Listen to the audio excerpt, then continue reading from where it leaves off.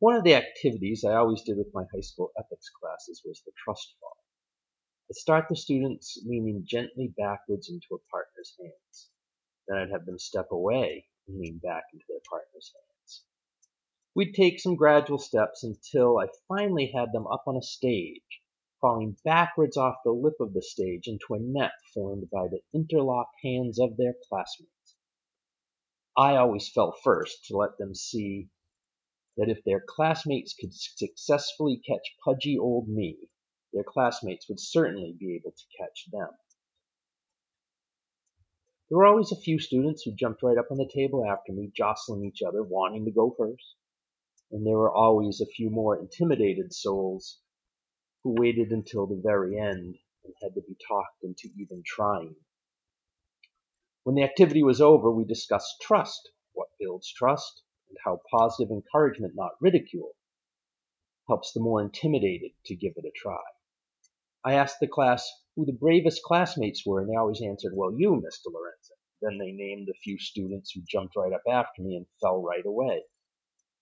"No," I would tell them. "Those first classmates who jumped right up and fell were bold and fearless, but they weren't brave because they weren't scared. Courage isn't about being fearless. It's about overcoming fear."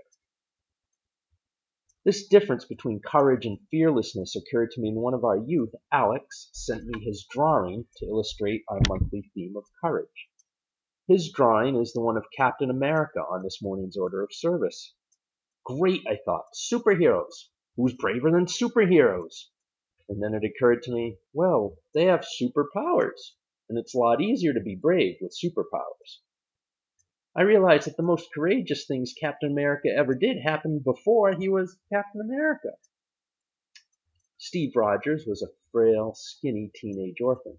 Appalled by the Nazi atrocities in World War II, he enlisted in the army.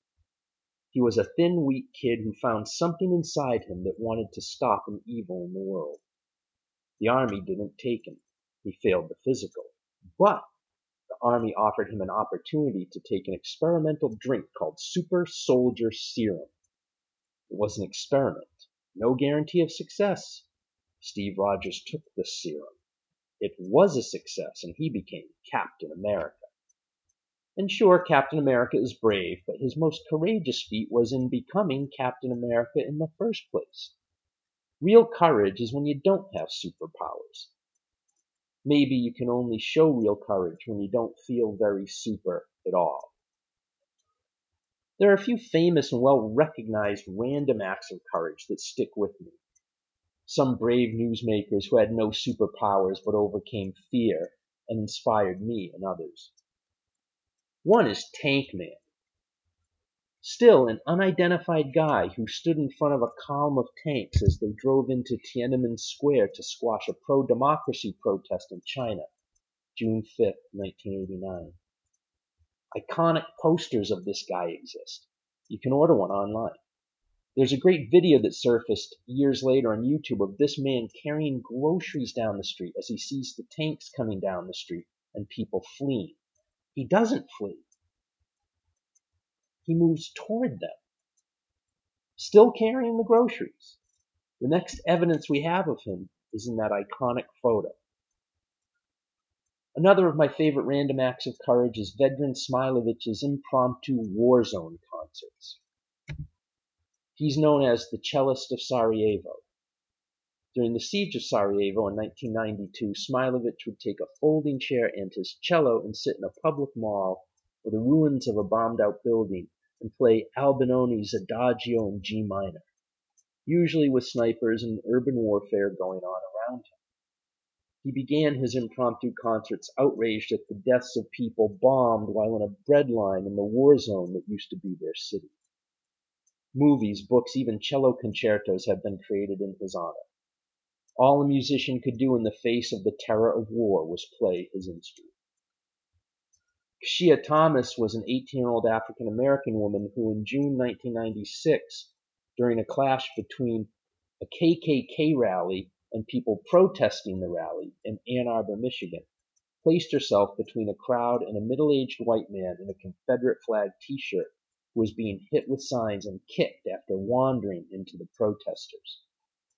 Thomas shielded the man with her body, a man who probably would not have done the same for her. The first responders who went up the Twin Towers on September 11th as occupants in the buildings came crashing down will always be for me a powerful act of courage. I bet every single one of those people was scared and assumed they might not come down. But this was what they signed up to do, and up the stairs they went anyway. These are acts of bravery you may have noticed. We can all probably name a few similar things that have caught our attention. But here's some examples of courage you may not have heard of, although you may also have similar stories of unknown superheroes. My friend Andy, facing each day in a motorized wheelchair, a machine to help him breathe, an attendant to lift him onto and off the toilet, knowing his time was limited with muscular dystrophy. My friends Michelle and Richard, who measure their sober recovery in decades, not days. My mom turning on her heels, grabbing my brother and I by the hand and marching out of the Catholic church we attended when a priest refused her communion because she was divorced. Just one of the ways my mom was brave as a single mom with 2 boys in the 70s. My stepmom stepping up each day for years to take care of my dad with Alzheimer's. None of these people, Vedran Smilovich or Kashia Thomas or my buddy Andy or my mom, would tell you they are particularly brave. They just did what they had to do at the time. This is what Rita Dove tells us courage is in the morning's reading. It's what we decide to do in that moment when we are called upon to be more. And all these stories are not unlike ours. Everyday people who found themselves in circumstances that invited them, if not demanded them, to overcome their fear. You probably don't think you're extraordinarily brave, but all of us are more courageous than we know. I've observed a lot of courage here in the congregation in the past year and a half. I've watched some of you face down cancer, deal with multiple deaths in your family, combat unemployment. There's a number of you figuring out how to be caregivers for family members with Alzheimer's and dementia. I've observed many of you go out into our community and feed our hungry neighbors and do the internal work and learning required to practice radical welcoming as a welcoming congregation. Courage is a daily practice for many of us. We just don't see it that way sometimes. Just getting out of bed in the morning for some of us can require courage few people can understand. For those of us with depression or post-traumatic stress, getting out of bed is like being a 9/11 first responder. It's a daily walking up into the tower of life when it all feels like it's crashing down around you. The daily practice of parenting requires courage. There's no science and perfect how-to manual for raising children. Parenting is an art form, and it requires guts to step into the studio each day. That first visit to a 12-step group or a therapist's office is for some people the bravest thing they will ever do. Although we may be unaware that we're being brave, we just feel scared or nervous or anxious. We can all learn to be more cognizant of the practice of courage because it is indeed a practice. Some things we can intentionally do to increase our conscious courageousness include learn something new. Any new skill and new experience brings with it some upfront uncertainty, anxiety, and fear. Every time we risk trying something new, we practice courage.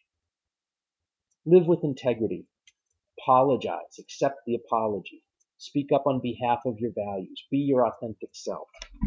Whenever we live open-hearted and wholeheartedly, we practice courage. Be vulnerable. Be okay with others seeing your imperfections. Don't hide your gifts or your learning edges. This is perhaps the most important thing to do to more consciously practice courage.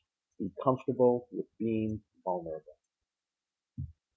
Vulnerability researcher Brene Brown told On Being host Krista Tippett, I always ask a very simple question to people. I say, think of the last time you did something you thought was really brave, or the last time you saw someone do something really brave. And I can tell you as a researcher, 11,000 pieces of data, I cannot find a single example of courage, moral courage, spiritual courage, leadership courage, relational courage. I cannot find a single example of courage that was not born completely of vulnerability. We buy into some mythology about vulnerability being weakness and being gullibility and being frailty because it gives us permission not to do it. Yes, giving into fear is natural and easy, but courage is a practice, not a mystical gift or some magic of circumstances. It's all about what we decide in that moment when we are called upon to do more, and we can't decide to be more in a moment unless we've practiced it in other moments. Courage is a virtue and learned by practice. People learn to behave in ways that seem fearless even though they are still scared. Every time we act bravely, we become a more courageous person, and we are more likely to be brave the next time, and so on.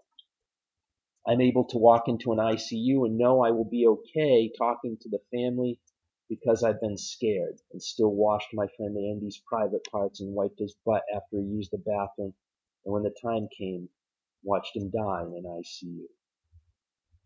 I was able to get over my nerves at Occupy the Port of Houston and the Black Lives Matter marches in Texas I attended because I practiced intentional uncomfortability as the only white American attending my college's International Student Union meetings, being the only white person in the room as I taught high school.